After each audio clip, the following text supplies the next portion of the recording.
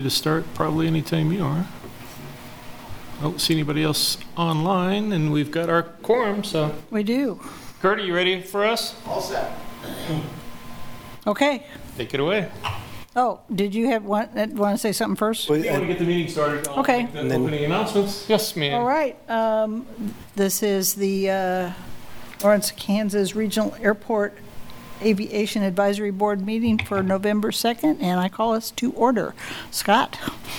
Thank you, Chair. My name is Scott Wagner. I'm the Lawrence Airport Manager, and welcome to our meeting tonight. I have a few housekeeping items for this hybrid meeting. City staff and aviation board members will be in person at City Hall. Virtual participation is allowed for any participant, including staff and the public. Live public comment can be made in person or at City Hall or virtually using the Zoom link. This meeting is being recorded and broadcast on the city's YouTube channel and cable channel 25. If you are on Zoom, please remember to mute yourself during the meeting when you are not speaking. The chat function for this public meeting is disabled, and all chats will go directly to me. When the chair calls for in-person public comment, individuals should indicate if they wish to speak, and staff will direct you to the podium.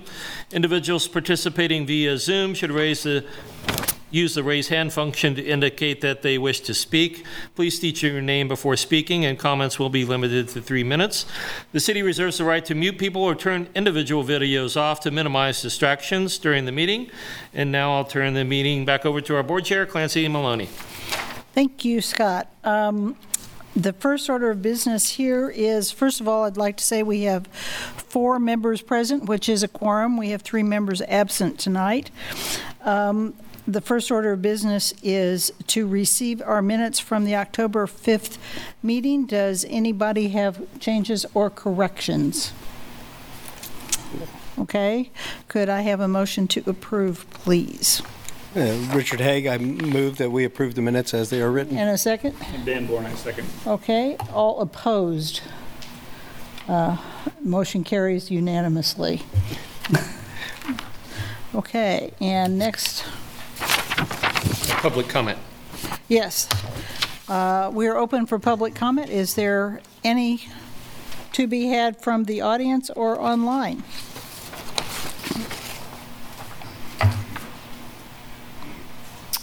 No? I'm not seeing any online. Okay. We will proceed then to the agenda items. The first one is a presentation from the University of Kansas on drone activities at the Lawrence Airport. And let's see. Yeah, go ahead. And I've got your presentation pulled up, Professor Ewing. This is Professor Ewing, right? Yes. Mark Ewing, hi. Mark Ewing, yes. Nice to meet you. I am a faculty member at KU in aerospace engineering, and I represent our flight research laboratory, which is on the campus of the airport. So let's go ahead and put up the presentation. Can you see the panel? I can see it over here. I've got a written copy if that'll help you. So the motivations are we think it's good for us. We know it's good for us to fly at the airport. And I'll come up with some reasons why it might be a good thing for the city. I'll talk about the proposed operations, some arguments for our operations, and then some next steps. So we currently use the Model Masters field out southwest of town. And going to and from the Model Masters is 20 man-hours per flight day minimum. That's if we don't forget something, we have to drive back to the airport and get it. And there's limited facilities there. We can't store anything there. So if we can operate off the Lawrence, I should say regional airport, it saves us a ton of time. We have ample facilities. In fact, we're right there at our hangar. We have, hope we never have to need it, but we have fire over there. So for the city of Lawrence, I think the motivation is potential attraction for other UAS operations, in particular businesses. It's a growing business. We don't know anybody else who's operating drones on the airport facility, but we certainly are. And one of the things that's happening in the future is electric vertical takeoff and landing aircraft. And Lawrence Airport is an ideal place to demonstrate flights from here to Kansas City or to Topeka. So it's a link that's maybe different than light aircraft operations. So the research that we're doing is focused on integrating drones into the national airspace. And it's under a Center of Excellence that we are a part of from the FAA, and they are interested in getting drones integrated into the national airspace. The next step is integrating these electric vertical takeoff and landing aircraft, autonomous operations with cargo, with people. So all the things that you worry about with a drone, something small that doesn't kill very many people when it crashes, apply to this new evolving, what we call urban air mobility. So our proposed operations are fixed wing and rotary wing UAS flights from the airport. So our operations are basically takeoff and landing from either a grass strip or and that's something that we have recently got airspace approval from the FAA to do. What we'd like to do is eventually fly from the runways or taxiways. Currently, the FAA is not convinced that that's a safe thing to do, so they've limited us to a grass strip beside the runway. Then we would have a flight area west of the runways near the KU hangar. And so this figure here shows our approved flight box. So we're approved to be approximately 50 feet off the runway, and then we extend out over the little creek there. And the black circle is a place that's actually outside our normal operations area, but if there was ever a situation where we thought that we could interfere with other airport operations, whether it's helicopter or some sort of crewed aircraft, we could go to an emergency orbit area as shown in that black circle then. But I should say that from any point within that flight box, we can be on the ground within a minute, and we can be in our orbiting position within 2 minutes. So we listen to the Unicom on the field. We have observers on the ground looking in all directions, and so we feel like the possibility for some sort of interruption of services is very, very unlikely, and that's why the FAA approved that opportunity for us. So the reason that we posed to the FAA, and I'm just relaying to you, so we have a long, safe history of flying small unmanned air systems. We've been in Antarctica twice, Greenland 4 times. We fly at the Model Masters field, have been doing that for more than 10 years. That's not to say that we haven't crashed, but we haven't had what's called a flyaway, which is where a drone takes off and goes somewhere off or out of our sight, and we have no idea what kind of harm it might do. We have sound manned aircraft deconfliction procedures. Some of the things that we plan to do will involve flying at the same time that our aircraft or rented aircraft would also be flying. That's an airspace authorization and it's just an operation which has not been approved by the FAA yet. But we do have a history of operations with control towers at Kangerlussuaq International Airport in Greenland, and then also the field on Ross Island in Antarctica. We do have an emergency home point off the airport property. We can get there within a minute, and emergency return to land, we can get back within 2 minutes. I've actually got those switched. We can get back on ground on our landing strip within 1 minute and get to the home point within 2. So the next steps, assuming that we can get the city, a fixed base operator, others on the field, and others within the community to agree, we would like to seek further federal grants for on-taxiway operations to assess the operational concepts that are going to be used in the electronic vertical takeoff and landing field. To do that, we would likely partner with autonomous air taxi companies. We don't have anybody lined up yet, but we think that that's something that's very likely, given the fact that we're part of an FAA Center of Excellence. So there, with those on-runway operations would, I have to emphasize, initially be with an optionally piloted vehicle. So these large air taxis, they're not flying with full autonomy. There's always a pilot on board, and that's what we would expect to see in the near future. I'm going to say within the next 10 years. I think it's going to take 10 years to get autonomous operations with no pilot. So no time soon.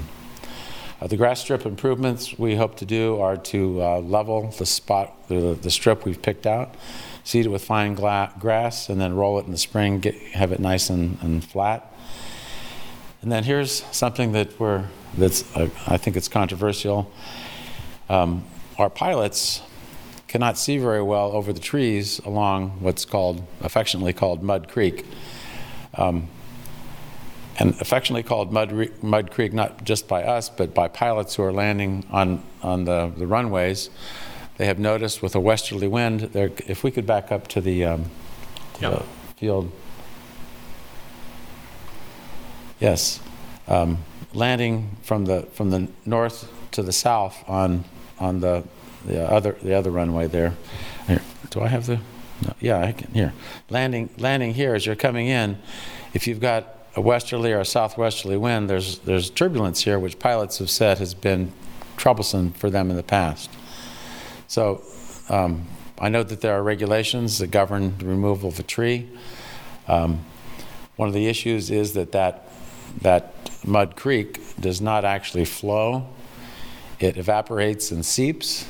So the erosion that you normally want to avoid by having trees along a flowing stream, I don't think really applies here. So this is something that we'd like to have discussions with the airport management as to is this something that we share as an interest with pilots who fly here, and maybe can look to, if not removing, reducing, lopping off the tops of some of those trees.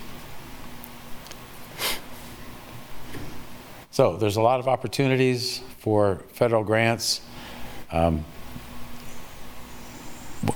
would like to, over the next coming months, work with this group to talk about some opportunities.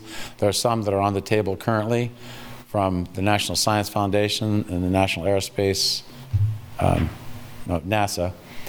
And they can be, the question is, can that be something, is that something that the city would benefit from? And so it's really sort of a long-term, over-the-horizon sort of consideration, because we don't have any money in hand, but the possibility of having large grants, possibly setting up permanent facilities here. One thing I should mention is that we fly over fans that are meant to simulate the airflow in a wake vortex. As you may know, when an aircraft takes off, it creates a swirling vortex from the wingtips, and those winds circulate for many minutes, 5 to 10 minutes in some cases, and it's a threat to crewed aircraft, but also to drones, especially to drones. So we have fans that we're blowing air, flying the drones over them, trying to assess how they respond. When the autonomous vehicles get bigger, they're going to need really big fans. So our thought is to have some sort of national facility for providing the types of air velocities that a electronic vertical takeoff and landing aircraft would see as they possibly go through a wake vortex, but also as they're flying through a city where there are winds swirling around, and they are known to provide disruptions to helicopter traffic. And so that's something that is a concern to the FAA over the horizon.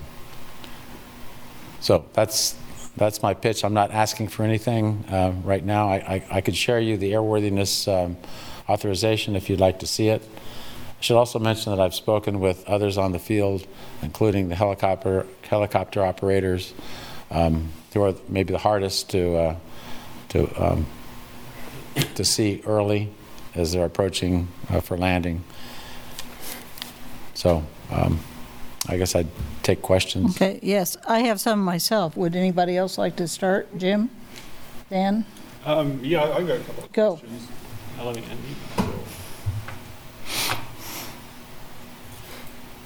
Yeah, I just had. Don't unmute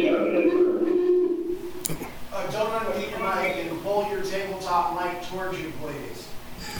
There you go. There we go. I'm not used to this. Yeah, I've got a couple of informational questions, like what altitude would these drones be flying at, and are there any time limits or any time frame when they would be taking off and landing? Right. We can't fly at night. We must fly under 300 feet above ground level, so not very high. Then, of course, within that box. So there's the only type of flying vehicle that might fly through that box would be a helicopter. Normal operations, there would be no reason for a pilot to be flying anywhere near that box, well, except within 50 feet as they land. So there are some other limitations. We have to be listening to Unicom. We have to have visual observers. Would you make an announcement on Unicom about takeoff and landing, or would Yes. you monitor Unicom? Yes. Okay. Richard? Well, Mark, I think we visited this like 3 or 4 years ago, and I Yes. think we came out with some plans because I think what's not known for a lot of people is that field that you're flying over northwest of the runway is actually a KU-owned property. So you're flying over KU endowment property when you do that.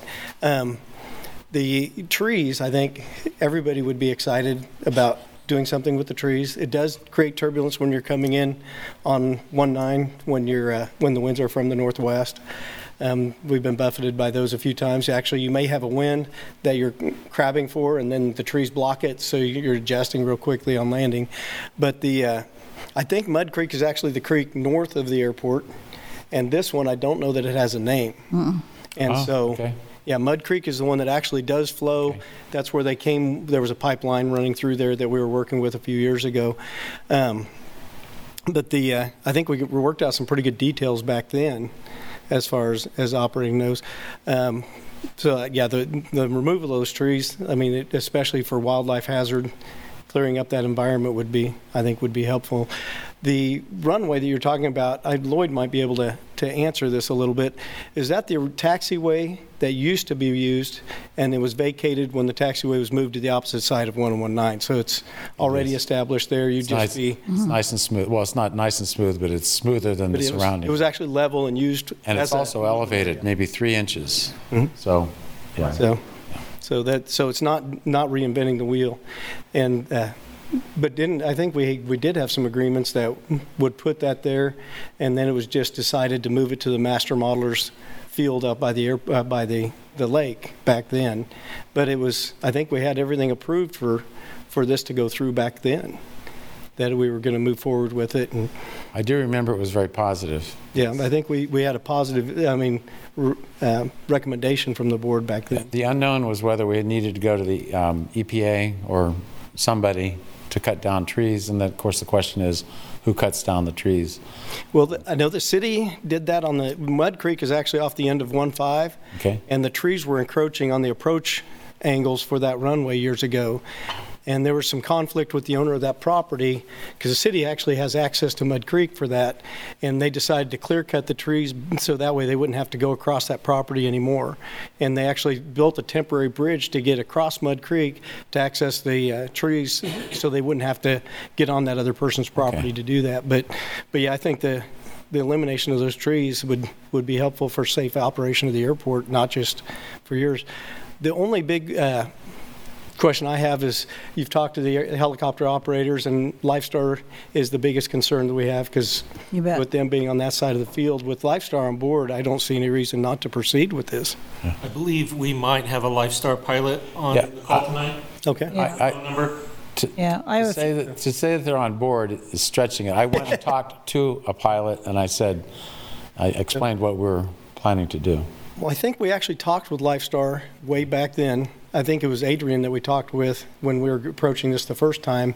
And I think with the announcements and the idea of knowing where everything is and the ability to bring it down within a minute, because if Lifestar is launching, they have a few minute window before they're actually ready to depart. And so it was agreed that the drone could be out of their way before anything happened, because they would be on the radio as well. So I think those details were worked out way back then. okay. Anything else? Okay. Here are my questions.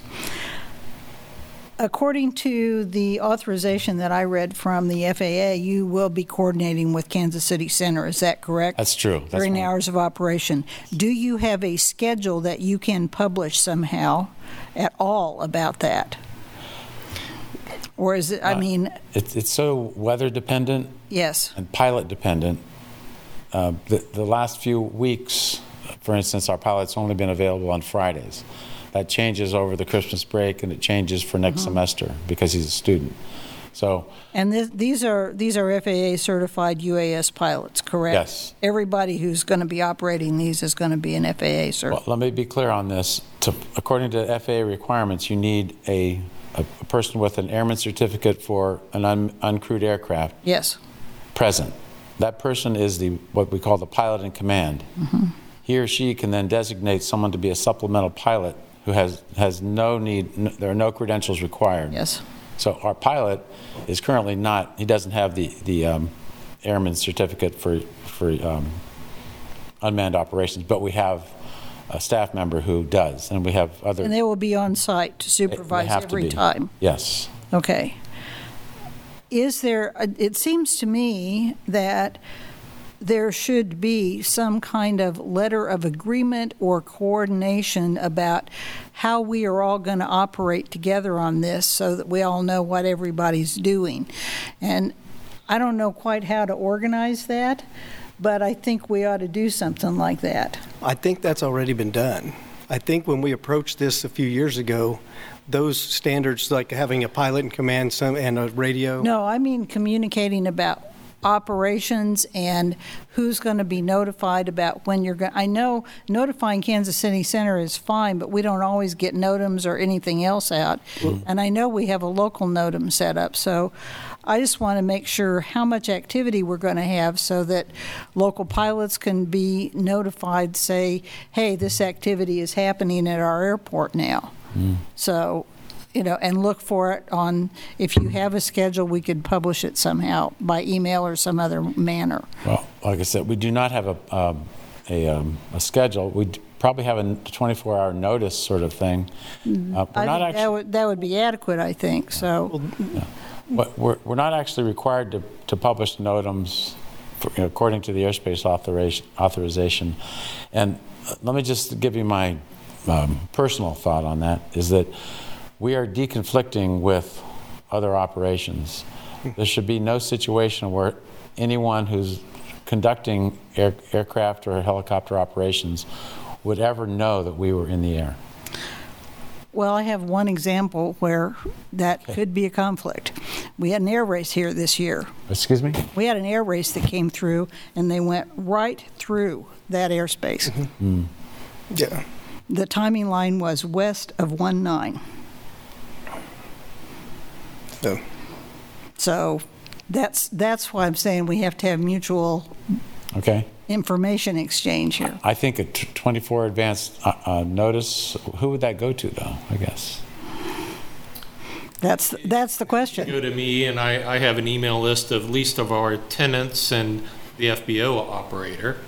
It sounds like the important person to get in touch with is whoever knows about the air races. Well, actually, that yeah, be? that's an isolated event. It is.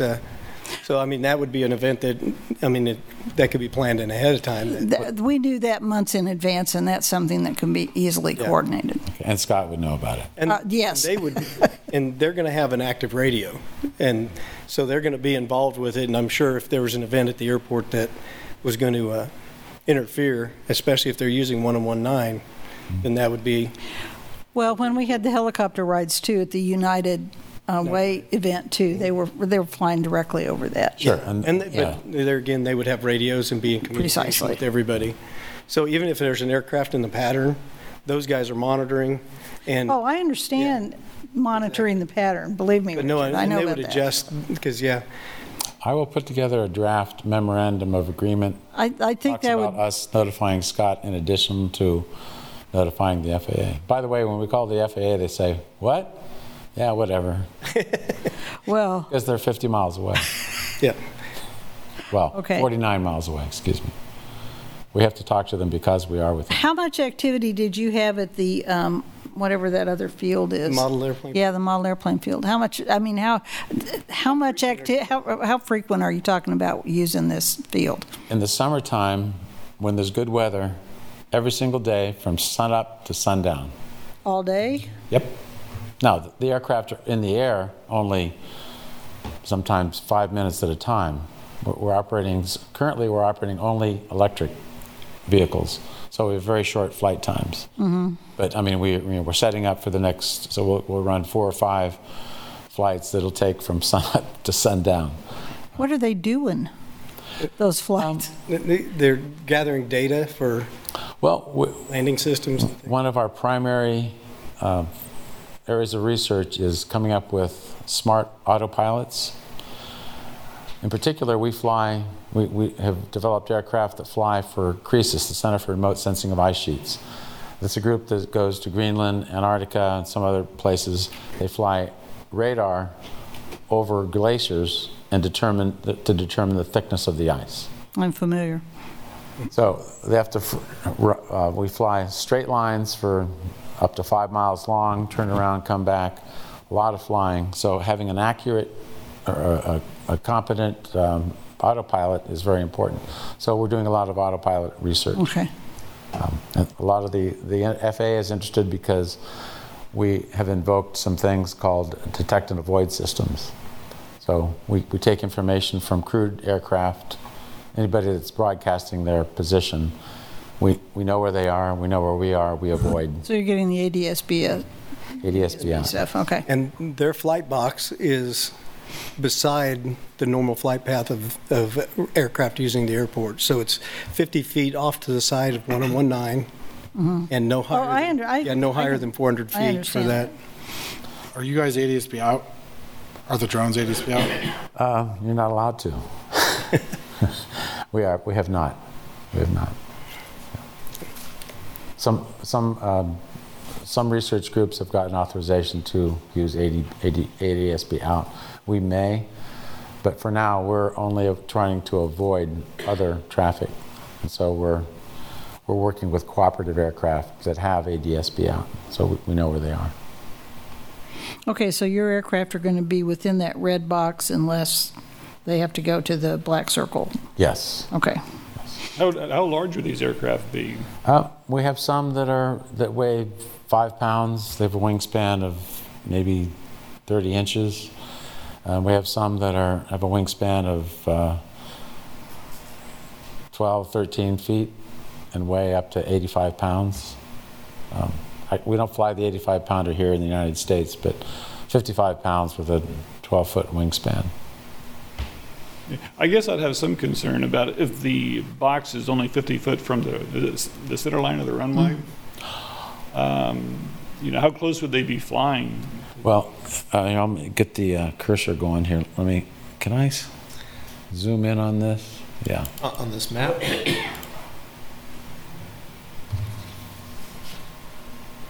Let's see. Yeah, hit the plus at the top of the screen. This one? No, below that. Yeah, right. Yeah. Oh, close.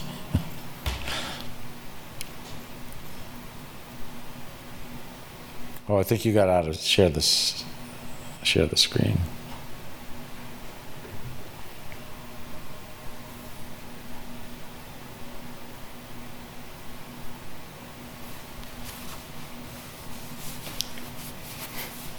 my point is our airstrip is identifiable on that schematic, and it is about 200 feet from the center line of the runway. So basically, as long as we don't veer too far off, we're okay. So if you see this light colored feature here, that's the old taxiway. So we take off right over here and then go into orbits like this. We never get closer than, I mean, our operational, the flight lines that we set up were a good 150 feet away from the runway as we're going around our box. So we take off. It is true that as we take off, we're going towards the runway. That's true. But, once aloft, we turn, and all of our flights are parallel to the box sides, and pretty much right in here is as far as we go over towards the runway. And once again, What's a typical takeoff roll? for the smaller aircraft, 20 feet, others 70 or 80 feet. Yeah, we tend to have overpowered aircraft. We find that having excess propulsive power is helpful for getting out of some of the problems you have with our UAV, namely turbulence. You're flying along at 40 miles an hour and you have a 20 mile an hour gust. It's all of a sudden you're going very slow.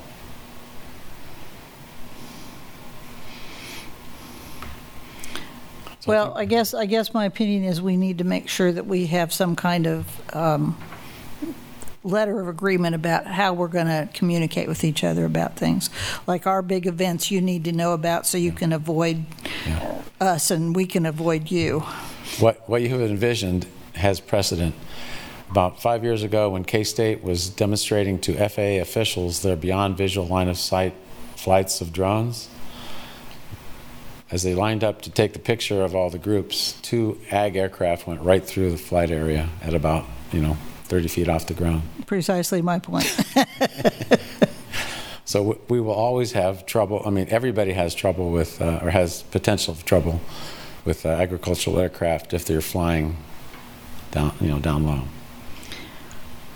Okay, so just let me make sure I understand one thing, and that the main reason that you want to be in this location is because of the easy access to storage and the KU facility, and because KU owns the property, basically.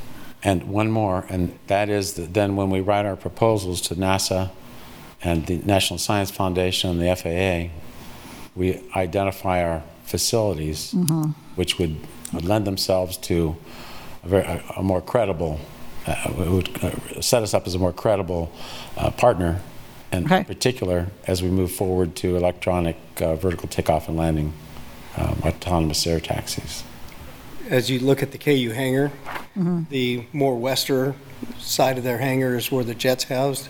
The entire second half of that hangar is the shop where the drones are built and manufactured or maintained and things like that. That's where Andy Pritchard used to be helping build the Croesus aircraft and put the assembly together. So that is their shop right there. Not just store. We'd be happy to give you anybody that wants a tour of that place. So. I think we should take them up on that someplace down the road. I think Scott's seen a good bit of it. It's really exciting. That's why I haven't retired yet. Actually, seeing all the projects that have been going on in there is pretty phenomenal. Oh, yeah. I haven't been there since Andy left, but it was pretty neat seeing where the original Croesus was and how the second generation was significantly smaller than the first. Yeah. It was, well, my main concern is making sure that everybody who's flying, you guys and us, are safe. That's the main thing. And to facilitate that, we've got to have appropriate communication.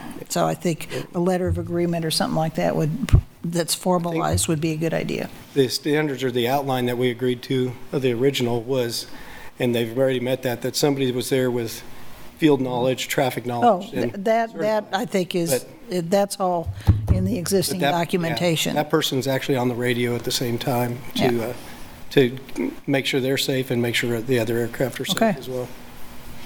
All right, anything else? Okay. Thank you. Thank you for the opportunity. Okay, next. Let's see.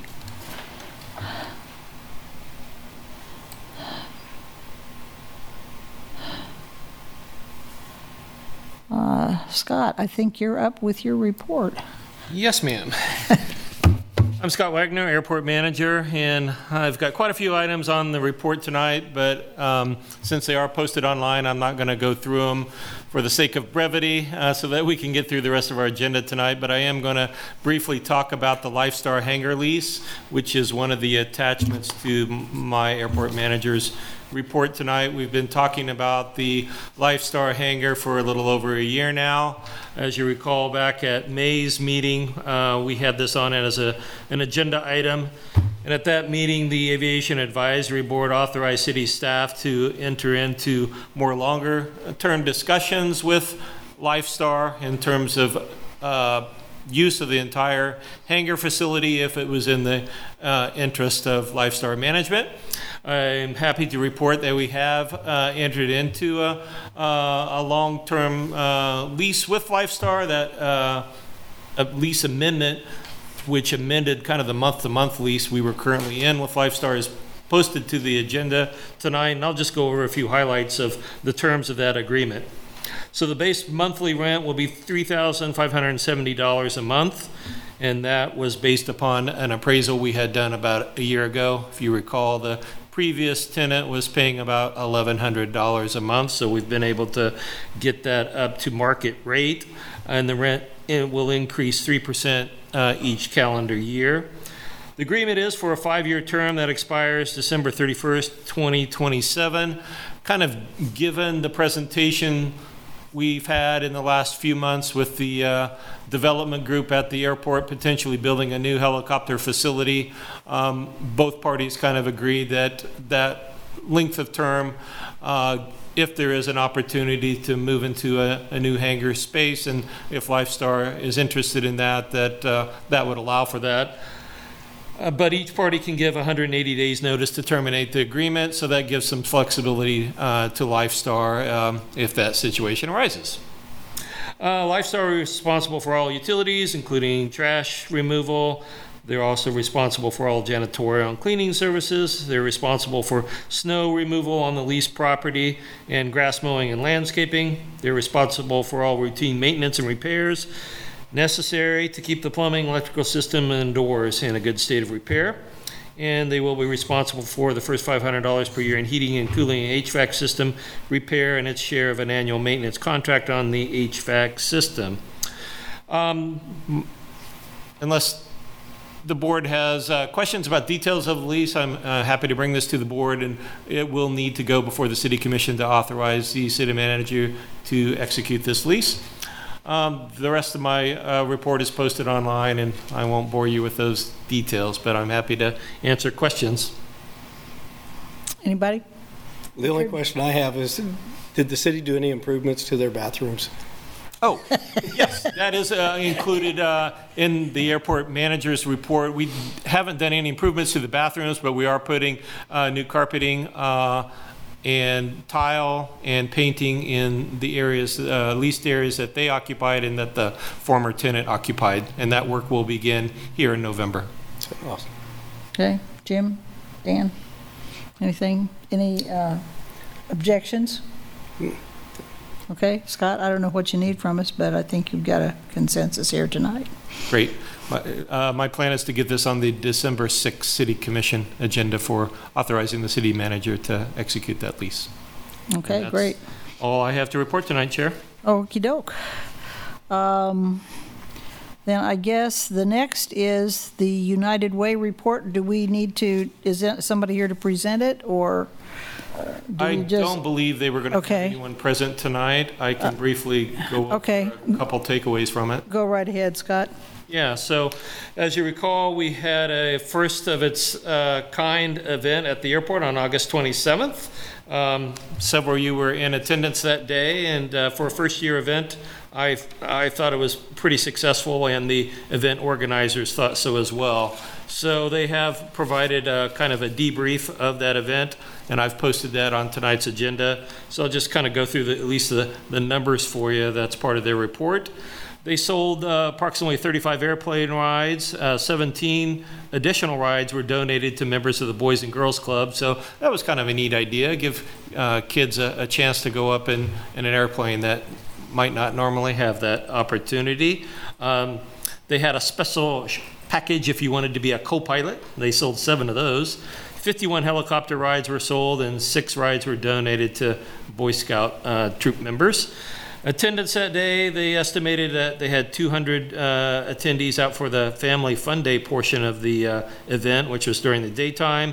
185 diners for the hangar event that took place in the Eurotech hangar that evening, so that was pretty much sold out. And they had a live auction that night as well. Had a ton of volunteers. I was really happy with the amount of at least volunteer presence that day, and I think there's some tips in their report as to how best to organize some of that volunteer effort next year. All in all, they reported that in terms of revenue for the United Way, that they were able to net about $30,000 for the United Way that will allow them to make grants in the community. According to their report, I think they're interested in doing this event again, and they have some ideas on how to improve on that. And I guess I would probably ask for the board to weigh in on your thoughts on holding the event again at the airport.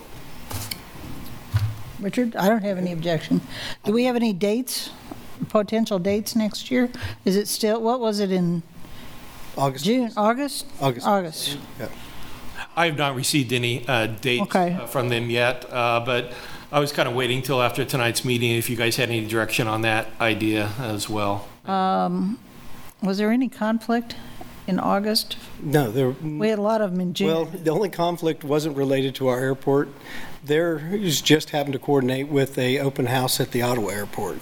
So Ottawa was having plane rides and activities the same day as this one. So we might just kind of So we might want to encourage run that look at past the reaching out. United Way and let them check with Ottawa again. So, but yeah,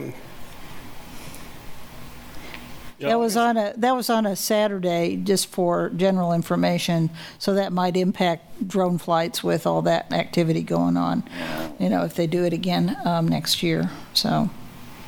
Okay, Dan? Oh, I was in attendance, and I thought it was a really worthwhile event. It was fun, it was festive, and people were enthused about it, and it raised awareness of the airport, and I would be all in favor of doing it again. Yeah, Jim? I'd be all about it, especially if the terminal gets completed and people can see Yeah, oh, that'd be a great thing, get Andy back to work. yeah, there you go. okay. That is a good thought. It would be an opportunity to kind of Show off the terminal. By that point, if we're looking at the fall for an open house at the terminal that day too. Yeah.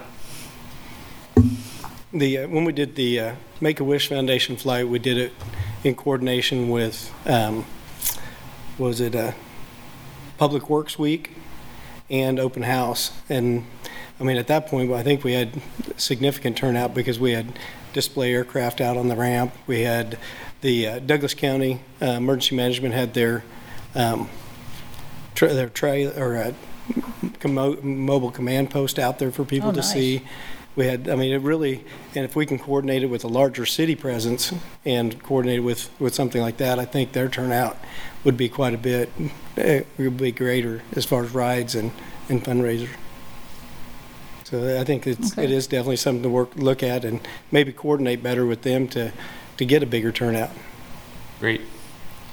Okay, Very good. I will kind of move forward with the United Way staff and bring more information back at our next meeting. okey doke. Mr. Hetrick, for the FBO report.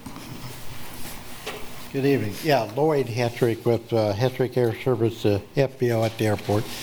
I think one thing I really was going to update you on was I think Scott had asked if I could send a little note, kind of give you some information on Hetrick Air Service where we're at, where we're going as far as some of these large expansions and stuff. I've kind of laid out the current ownership group. About 2.5 years ago, I brought in some partners to start developing, growing the airport, and that entailed, of course, getting into the larger aircraft, managing some of the jets and turboprops, and then the addition of the new hangar that was added. From there, we are now looking at another group that wants to get involved and bring on some larger aircraft facilities that would entail, as you were reported last time with Chin and his group, would be more of a repair facility for the larger aircraft that would entail painting, interior, and then, of course, resale. So part of that expansion with Hetrick would involve some different structure of ownership that would include the new group that would end up operating out of one of the new facilities. Our hope would be, of the two hangars, one would be primarily Hetrick Air Service for expansion of our own operation. The other would be primarily then Dream Aviation that would do the upgrade and repairs on the larger aircraft. So it all in all is great for the airport. It's going to bring bigger aircrafts on the field. As you know, the more activity, more flights we have, the more funds there are available from FAA and stuff. So all in all, it's going to be a great improvement with it. I don't know if there's anything else that, in reference to that, I mean, it's going to be a long term. We're looking years down the line with the expansion, but if the way it's laid out, I think we got a great group that will develop and do the improvements that the airport's been needing for years. So. Awesome. Good. The other thing I might ask too, while I'm thinking of, Scott, the improvements for the terminal building, at some point we would love to visit with the architect, just kind of get a feel for what changes we might get on our side of the terminal building, what it's going to look. I've got the drawings, but that doesn't tell me as much as I'd like to know. So at some point, if we could have a one-on-one with them a little bit, just see what it is. So. Well, that is on our agenda tonight, Lloyd, and we've got our consultant on the call tonight, Okay. too. Good. Other than that, I might just plant a seed in your ear. With the football team starting to win, obviously we're seeing some traffic and good traffic. The last game, which was 3 weeks ago now, Baylor, was it? I think. Anyway, brought in about as much as we could hold, short of closing a runway maybe. We had, that day we brought in, on the airport at one time we had 32 large aircraft. And that really is a change over what we had seen in the past, where half of them were small piston. These were all jets. I had 6 piston aircraft and then 32 jets, and we had, or jet or turboprops. We had, through that day, we had over 42 come and go, or total. So if it wasn't for about 6 of them leaving, we wouldn't have had the room to get them all on there without drastically looking at some other option. The worst thing about the whole thing was it was an early morning game, 11 o'clock, which means all of those 40 aircraft were coming within about an hour and a half time, which means we were trying to relocate planes and shove them back as far as we could and stuff. This weekend, being a 2 o'clock game, I think 2:30, well, I suspect we'll see the traffic wander in, over a 3-hour period, which would give us more time to situate them. But with that being said, obviously we've got improvements coming to the apron area.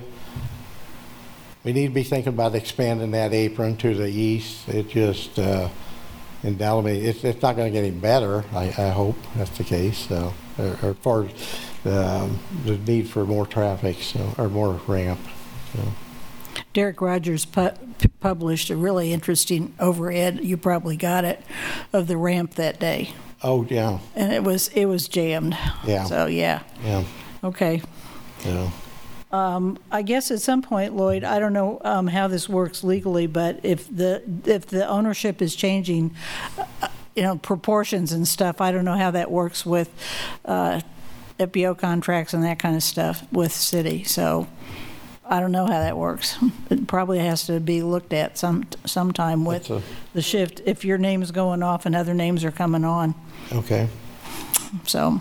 Yeah, I say the last lease change that we made 2.5 years ago allowed for that. That's how I brought in Okay. the others Yeah. partners. But by all means, once we get Yeah, that narrowed once this down- gets Yeah. more formalized, I think we need to have at least let the city legal guy or you guys legal look at it Yeah. and see what's going on. Okay. Okay, thanks, Lloyd. Lloyd, is the plan to have Dream Aviation as part of Hetrick, or is that Yeah. a separate entity? Dream Aviation would be a separate entity, and it's going to function on its own, where Hetrick's only involvement would be working with them, whether it be providing the hangar space and the facility, the help facility. They'll probably start doing more of our larger aircraft maintenance that we've got currently. Start doing it on-house. We do the Keen Airs right now, so the jets are going elsewhere for their services. So my hope would be is that we can utilize their facility, so we're not leaving the premises for that. But it would be a separate entity. It'd be joint. The only common would be some of the ownership would be crossover from both companies. But Hetrick will continue to operate just like we did with the same agreement with the city, providing all the same services that we have been. So I guess just to clarify, so the new hangar with the building, the two big hangars, would those be Hetrick or those would all be Dream? Well, I think it's still up, whether there might be some other investors that would actually build the facility and then lease it to Hetrick. But, so I don't know the answer to that just yet. I knew we were kind of at step one of about 30 steps when Doug and Jen came into the last meeting, Yeah. so. Yeah. Okay. Thank All you. right, other questions? Dan? Okay. Thanks, Lloyd. Thanks, Lloyd. Is Dream Aviation a official company today, or is that Today, yes. okay? Yeah. What's its primary purpose today? As I understand, they're into buying and selling larger aircraft, so they purchase some aircraft, they fix them up, paint them, interior them, and then they're selling them. So right now, I think it consists of more of the marketing side of it, sales. I think they're working another agreement with another facility to help grow that even more. But my understanding, right, it definitely exists. They do have some aircraft and they do sell some. But as far as doing the facility, the repairs and stuff at this point, no, I don't know that. I think it's going to be in conjunction with another gentleman. So. Okay. Lloyd, are they a Kansas corporation or someplace, or Arizona? The Dream Aviation, I believe, is. It's Okay. out of local. A lot of the facilities and operation that they're going to bring to town is going to be coming out of Oklahoma, I believe. So they're a Kansas corporation or Kansas Dream- entity? Well, I believe it's a Nevada corporation, but they operate out of Kansas, yeah. Okay. All right, great. That's just curiosity. All right, next is, It's your report, Clancy. yeah. Tell me what documents, I guess, you want me to Oh, share. I don't know that we need, you can put it up if you want to, but I think this is the report of the Priorities Committee that we established at the last meeting to review what we believe are the critical priorities in terms of infrastructure at the airport. And the recommendation, the committee was Richard, Tiffany, me, Scott, and whoever else we could get from the engineering folks in the city to come in and talk with us. We established just for the next fiscal year what we think are the top priorities, and they are to repair the taxi lanes around the Alpha T hangars, because one of them, it looks to be nearly a failure, where we have all kinds of water running outside appropriate drainage channels there. And we believe, but we aren't sure because we haven't been able to test, that there is a void someplace under that Alpha T-Hanger Alpha on that taxi lane on the west side. And we all know about the drainage problems just west of the Eurotech hangar, which are significant. The second priority that we came up with was the rehabilitation as required of Alpha Taxiway and then the general aviation ramp work. So those are the projects that we believe should have priority for the next fiscal year. That my report is included. It was a draft of my report, but I think if there are comments, Richard, I think you probably have some to make. That's what we would like to suggest that Scott work on funding for this coming year, among other things, but those are the top ones. I think the biggest reason that we wanted to look at the taxi lanes around the A hangars is those are actually taxi lanes for B and C hangars as well to access the ramp and taxiways. There is a sinkhole on the taxi lane on the west side of A hangars that they filled, and it continues to be a problem. Lauren believes that the water is actually getting under the asphalt by B and C and migrating and coming out. There's a drainage tube there, but the erosion is around that drain tube. It's not the water coming into the drain tube, so it's surfacing from somewhere else. And he's pumped concrete down it several times too. He's filled the hole a couple times. It's just reoccurring. So I think the mitigation there, rebuilding those and correcting the drainage issues. There is a drain tube right there that drains all the way in front of the terminal building across Airport Road to the waterways by the primary hangars, or by the primary runway and off to Mud Creek. That's the reason we did that. But what's surprising is if you look at the grading of all the asphalt in the taxiways and that, it's all very much below standard. So I think most of them are below 45 or 46 on the scale. The standard is supposed to be 70 PCI, and Taxiway Alpha, which is the best of the three, is at 35.6.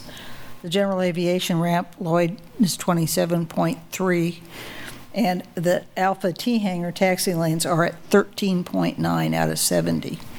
And so they're significantly below standard. And if maintenance isn't started to bring those up to snuff, we are going to start having some liability of damaging aircraft. So the safety side of it, that's why we elected those to be the main ones and then work our way back from there. The ramp itself is not considered in great shape, but it's not failing to the point where we're going to start damaging aircraft yet. So that's how we prioritized. Those two taxi lanes, as Richard has pointed out, will significantly impact anybody in the A, B, and C hangars taxiing any place onto the airport. And I think if we can get the rehabilitation done or whatever work needs to bring them up to standard, we can only do them one at a time. Well, yeah, I mean, that's part of the planning aspect when they're repaired. It's going to have to be aware of access for 30 airplanes. But the CIP part is, and we do have some partial funding from the state. We've gotten a grant to help begin that process. We just need to get the money to actually get this thing going, and that's where. And Scott's got some ideas on that, and I think I see appropriate folks from the right places that will be able to comment on that. So yeah, if you want to have Brett Holt or Kyle comment on that, Clancy, we can ask them to. Let's see what you want to say first, Scott, if anything, and then I guess we need to have the entire committee approve that of that recommendation. That would be the action item on tonight's agenda. Yeah. So the advisory board would be accepting the CIP projects as listed as far as priorities go. So I would like this, by the way, has to be unanimous tonight, if you all agree, because we have only a quorum. So I would like. So you're asking us to agree that these would be the priorities going. That would be the for the next year. Okay. The way they're listed, yes. Not the only ones, but they are the top ones. Priorities, yeah. The one with failing concrete. Yeah. I would motion that we would accept the changes as listed. Do I have a second? Second. Okay. All opposed? In favor? Aye. Motion carries. Okay, Scott, you got your recommendation. Thank you. Okay. And then I guess you've provided the documentation, Scott, on the rest of this, and I think I should let you lead that discussion. Great. Item 2 on our agenda is receiving an update from Andy Bodine from Crawford Murphy and Tilly on the terminal improvement project. We are at the 100% plan stage. Those just got finalized. We will let that project for bid on Friday of this week, and bids will be opened November 22nd. I have posted the entire plan set to the agenda tonight, and I'll let Brett was on. I'll let him kind of lead us through that, some highlights of that if he's. Oh, I'm sorry, Andy is on tonight. Sorry, Andy. Let us lead us through that discussion. No worries at all, Scott. Sorry I couldn't be with you all in person tonight. I always prefer to be there in person, but I was rolling back into town from an internal out-of-town meeting and got in about 15 minutes before the meeting started. So it wasn't going to be possible for me to be there. But I don't have a formal presentation tonight, and that's really because not a whole lot has changed from when we presented 90% plans to you all. So most of the details have been worked out following the 90% presentation that we made to you here. I guess it was about mid-October when we called that special session, and so really working out the details. And then we had a couple of things that we had to react to on the FAA side of things. You know, we were hoping that a couple of Lloyd spaces were going to be eligible for that ATP funding or just some type of federal funding in general. It turns out because they lease some of that space that's going to be ineligible, but we did keep that as part of the project to be funded by some other mechanism, you know, at the discretion of the sponsor or you all. So I would like to at least share my screen and show a couple of the things just to answer Lloyd's questions about what's being done in that space specifically.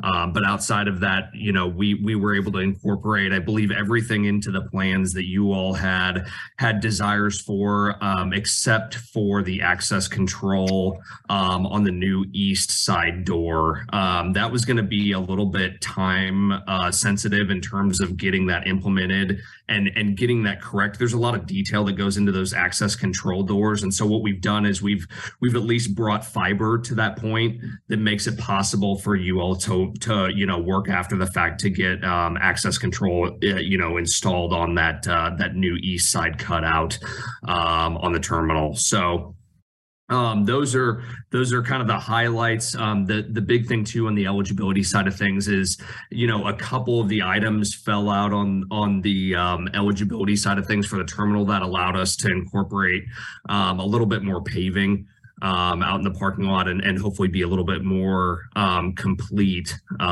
you know, if the additive alternate is not awarded. So I'll go ahead and share my screen here. Is Lloyd still in the room? Yes. Okay, good.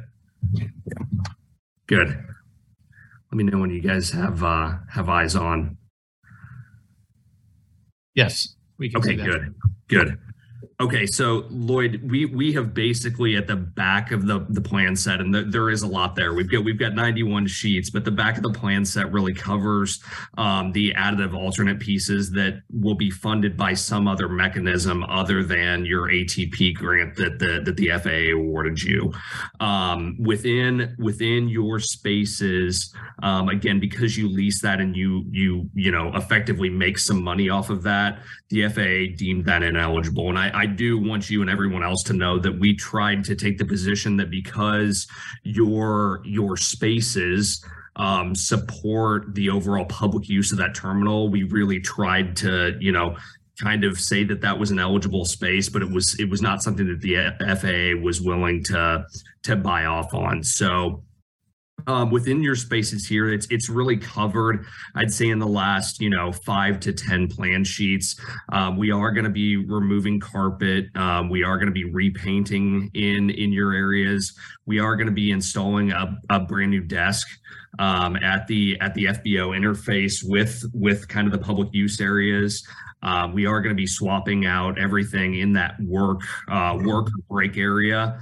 And there'll also be new lighting fixtures within your areas, as well as updated HVAC diffusers, basically everything that brings the air to those specific spaces. So it's a lot of cosmetic upgrades, and those are kind of detailed within the plans. If you kind of look in the upper right hand corner, there's kind of a legend for those spaces specifically. So if you have any specific questions, we'd be happy to answer those. And I'd be happy to come over there too, Lloyd, and talk through that with you, just to make sure that you have, an understanding of what's going on in that area. And we'll certainly work with you during construction to make sure that, impact to you is minimized, if not, eliminated. Thank you. Okay. Was that going to include carpeting? And carpeting. In the whole building? Yep, it sure is. Okay. Actually, I have one question. This is Richard. The one discussion we had at our last meeting was having an outside access to the kind of the cafeteria area of the terminal building, because the one thing that I don't see it on this drawing, but yeah, I didn't know if that was still going to be an item. Yeah, it sure is. That's so you can kind of see over here on the east side where we've kind of got a cutout, and that has been detailed and included in the plans. That's what I was talking about related to access control. We couldn't work access control into the actual plan set for this, but that cutout is still going to happen. You'll still have access, and the fiber will be there for you all to grab and implement access control, as soon as that's worked out internally at the city. Okay, super. Yeah. Just for everybody's knowledge, the one thing that we've lacked at our airport is bathroom access after 8 o'clock. So that would give people access to that bathroom and the planning break room, water, and the vending machines. So something I think is a big portion of that remodel that will help the community. I'm not quite clear on what the ATP will cover. The cutout for the access door on the outside, but not the inside. Is that what I'm hearing, or I'm just not? No, they're going to cover the doors on the east side. Basically, the pieces that they deemed ineligible were ones that the public didn't have access to. So the spaces that the FBO physically works in and functions in, or the kind of the office space down here, those are what the FAA deemed ineligible. And honestly, in the grand scheme of things, it's very low cost items compared to all the upgrades that are being made within the public space. So I think it was, we were going to be incorporating or estimating that about $400,000 worth of improvements in the terminal were eligible. And then about $30,000 within the FBO spaces that were not going to be eligible and needed to be covered by a different funding source. Yeah. Okay, I have a couple of questions for you. Yes, ma'am. We talked about the expansion as needed of the handicap parking area, and you had talked about covers for the bollards or something so that when we have large events, we can expand the handicap parking. Is that still in the mix? And will there be an automatic button that people who are handicapped can use to open the main terminal doors? Yes, we are incorporating the buttons that really increase or meet the intent of accessibility to the terminal itself. And then I know that we talked about additional kind of U channels for the handicap signage. If you needed to increase those spaces or repaint them at a later date, let me check on that, Clancy, and make sure that we incorporated that. If we didn't, then we can address that during an addendum. I don't think it's a huge. I don't think the parking is a huge problem because if nothing else, we can have somebody stand there. But we do know that it was an issue for at least the Kansas Air Tour a couple of years ago or last year. Sure. So. And honestly, it's a low cost item. Incorporating that third addendum would not be a big deal. We'll already have one amendment or one addendum. I'm sorry, to correct the spelling of Eurotex name on the airport signage. So. Okay, great. Anything else from anybody? Scott, any action required on this? I don't think so. No, we were just putting on tonight's agenda Okay, to great. receive final plan set and receive any comments from you guys, which we've done tonight. So thank you. Appreciate your all's time. Thanks.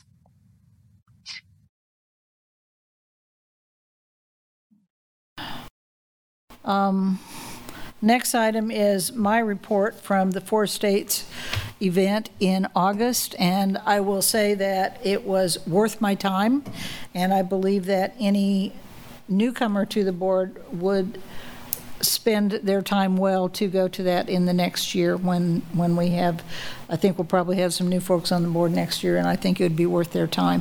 But otherwise, you guys can read it online. And the next item is a discussion of dates for next year.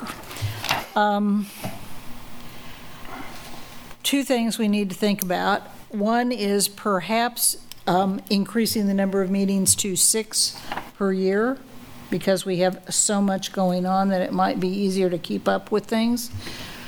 The problem with that is we have only got 4 of us here tonight with calendars, and I would hate to make decisions based on that. So my recommendation is that everybody look at the 4 times a year calendar and we revisit the whole thing in February so that we can make a decision about whether we do want to increase the number of meetings. And I think it's time for us to set some goals as a board too. So maybe a retreat or something like that should be considered at that time. But I will certainly like to hear what everybody has to say now that I've made my piece. Well, I think by the bylaws, we have to have a meeting every quarter. And that's why we've had the set meetings Yes. each quarter Yes. and then added extra meetings as we needed. We can always add meetings. Exactly, and that's part of the theory. A lot of times we don't have as much as we have on the table right now to recommend to the city. And so that's why the 4, those are solid set. And then as projects come up, as drawings get finished, as projects come up, we can plan more meetings. But planning 6 meetings, that gives you set dates that the public can plan on. Exactly. And go from there. Jim, Dan, comments? Oh, I haven't really got strong feelings one way or the other. Our meetings, this one has gone on longer than normal. The last couple have. But I mean, my personal feeling is that, the set 4 and then the special ones as needed. Okay. But I wouldn't have any great objection to going up to 6 a year. Jim, any comment? Selfishly, personally, I prefer the 4. Okay. There are issues with the schedule on 6, and they're kind of obvious. Having one that early in January, one around the 5th of July, and one around Labor Day is kind of... You nailed my concerns. Between family and work, it's tough. Sure. I have no problem meeting extras as long. I think we had an emergency meeting last month and we had plenty of warning, and I'm fine with that. Yeah. I also think it's great that we can still come remotely, which may Yes. happen for me occasionally, but I would vote for the 4 plus extras, just based on the dates that are out there, but yeah. Okay, I need a motion to keep it at 4 a year with reconsideration as necessary. Do we want to do that, or do we want to wait till we have Either way is more fine of the with board? me. I can say I guess we can go with the 4 dates, then we have them set. For People out here probably want to vote for 4. Yeah. Well, we have to have the next meeting Well, Yeah, that's fair. I guess first. I guess one thing that we have is, as events come up like United Way or the Youth Aviation Camp and things, that we don't have to have, I guess, an advisory board meeting for that. As long as we don't have a quorum at those, we can have those meetings to help organize things separate of that, because it doesn't take any action with the city and any formal action of the board, as long as we don't end up with a quorum at any one of those Well, or events. we don't talk about, we can't Yeah. discuss So- any official business. So I would move that we keep the meeting to the 4 calendar ones, and that way we have a set schedule for our required meetings, and then we can adjust as needed if Okay, second. issues come I up. would second that. Second, all opposed? In favor? Aye. Okay. That passes. We'll stick to 4 a year with other meetings as needed. Second question, if we do additional meetings, they have to be on Wednesdays? No, I don't think so. not at all. Only day that they frown upon is Tuesdays. Well, the main problem is where do we meet? Yeah, city Is commission meetings are on Tuesday the nights. availability of the room. Gotcha, okay. So, there we are. Okay. The last item, as near as I can tell, is input on the Youth Aviation Camp and the Lawrence Pilots Club. I don't know who's providing that input. Well, I've been kind of the instigator of the Youth Aviation Camp, and I welcome a lot more help in that area. I've not looked at a calendar to set that. That's probably something we need to set before the end of the year so that Parks and Rec can plan their calendar. The past probably 6 or 7 years, we've planned it for the first weekend after KU graduation, Okay? and And we got rained out this year or something? it got postponed, and then we had it later. Part of the reason is the attendance. If we go toward the middle of the summer, seems to be more almost a babysitting role rather than an aviation camp role, and the people that we tend to get that early in the season while school's still in session really is pretty dynamic, and we've had a great turnout. In fact, Mark's got a senior out in the aerospace department she's one of our graduates from our camp. We've Right. got a couple that are commercial pilots and doing pretty well, but so I think that maybe we can come back to the board and we can discuss it with a lot of our volunteers that have helped through the years. When is KU graduation in 2023? I have not looked at We it don't this year at know. all. The only things I know for sure, in June, Scott, the Kansas Association of Airports meeting in Atchison is the, 14th through the 16th? He's setting the agenda, so he should know. Okay, there you go. And then the Air Race Classic, which is not coming here this year, I was going to say, but will be going through 3 sort of nearby airports, might draw down your volunteer there you ticket. go. So, And that's something for us to Yeah. consider. And a lot of times, depending on KU's graduation, it could end up being Memorial Weekend, yes. and we don't want to have a conflict like Okay, that. so as soon as you we need know the to- date. So we need, I'll sit back and talk to volunteers and see what we got. And We have a very good list of volunteers after the air race. exactly, and that is incredible. The 99s have been very instrumental in our success of the aviation camp through all the years, and it's probably the most welcome pilot organization we have locally that this really helped out. So, the one thing I would like to work on this year, we've only had 1 or 2 aircraft that we've used to give rides, and that's what we've limited the number of students by the rides we can provide. And if we can organize and get a few more aircraft, that will allow us to bring in more students. So we'll work with that and hopefully maybe get back together with everybody. Well, I think with the diminishment of COVID concerns, you might get some more airplanes. How about on that project or that side of it, I'll come back to the board with a recommendation at the next meeting and Works for see what we me. can do. Great, Richard. Okay, I don't have anything to report on Lawrence Pilots Club unless somebody else does. No. Have we done anything at all about that outside the group? I don't think so. What was the Okay. action for it? I think We're trying to figure out whether we can make a local pilots association or a county pilots association or something, and we haven't really figured out, just to promote communication and coordination of various things. So I One- think there was some suggestion that Derek might be interested in doing Well, that. he'd be a pretty high energy guy to get organizing that. Actually, the best part would be if we can get Dream Aviation's hangar built with a restaurant there, then we'd have a place to really encourage pilots to come, and we might have a better turnout at that time. Sounds good to me.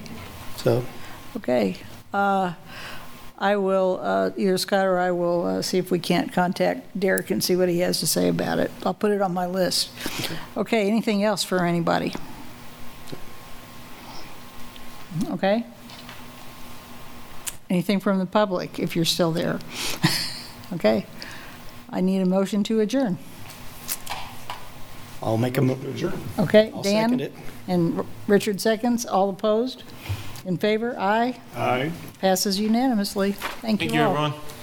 everyone. Jeff, we didn't get you up at the podium. That's okay.